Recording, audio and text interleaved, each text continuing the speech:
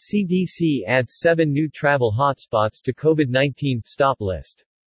Now, almost all of Europe is designated as a very high-risk destination by the CDC among a total of 80 nations on that list.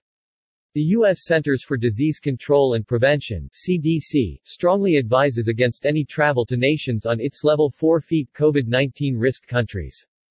Avoid travel to these destinations, CDC instructs. In fact, the CDC generally recommends avoiding any international travel at all until a person is fully vaccinated. But if a person still must travel, the CDC strongly recommends they are fully vaccinated before the trip.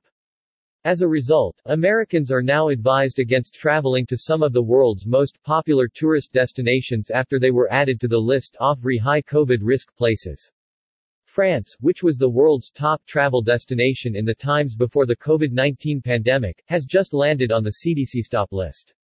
That's after the European nation that once hosted tens of millions of tourists a year was assigned the highest COVID-19 risk level. And France was not the only tourist hotspot to hit the list on today.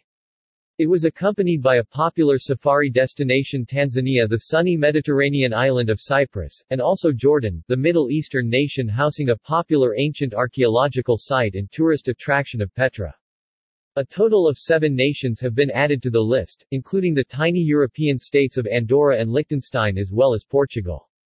Now, almost all of Europe is designated as a very high-risk destination by the CDC among a total of 80 nations on that list.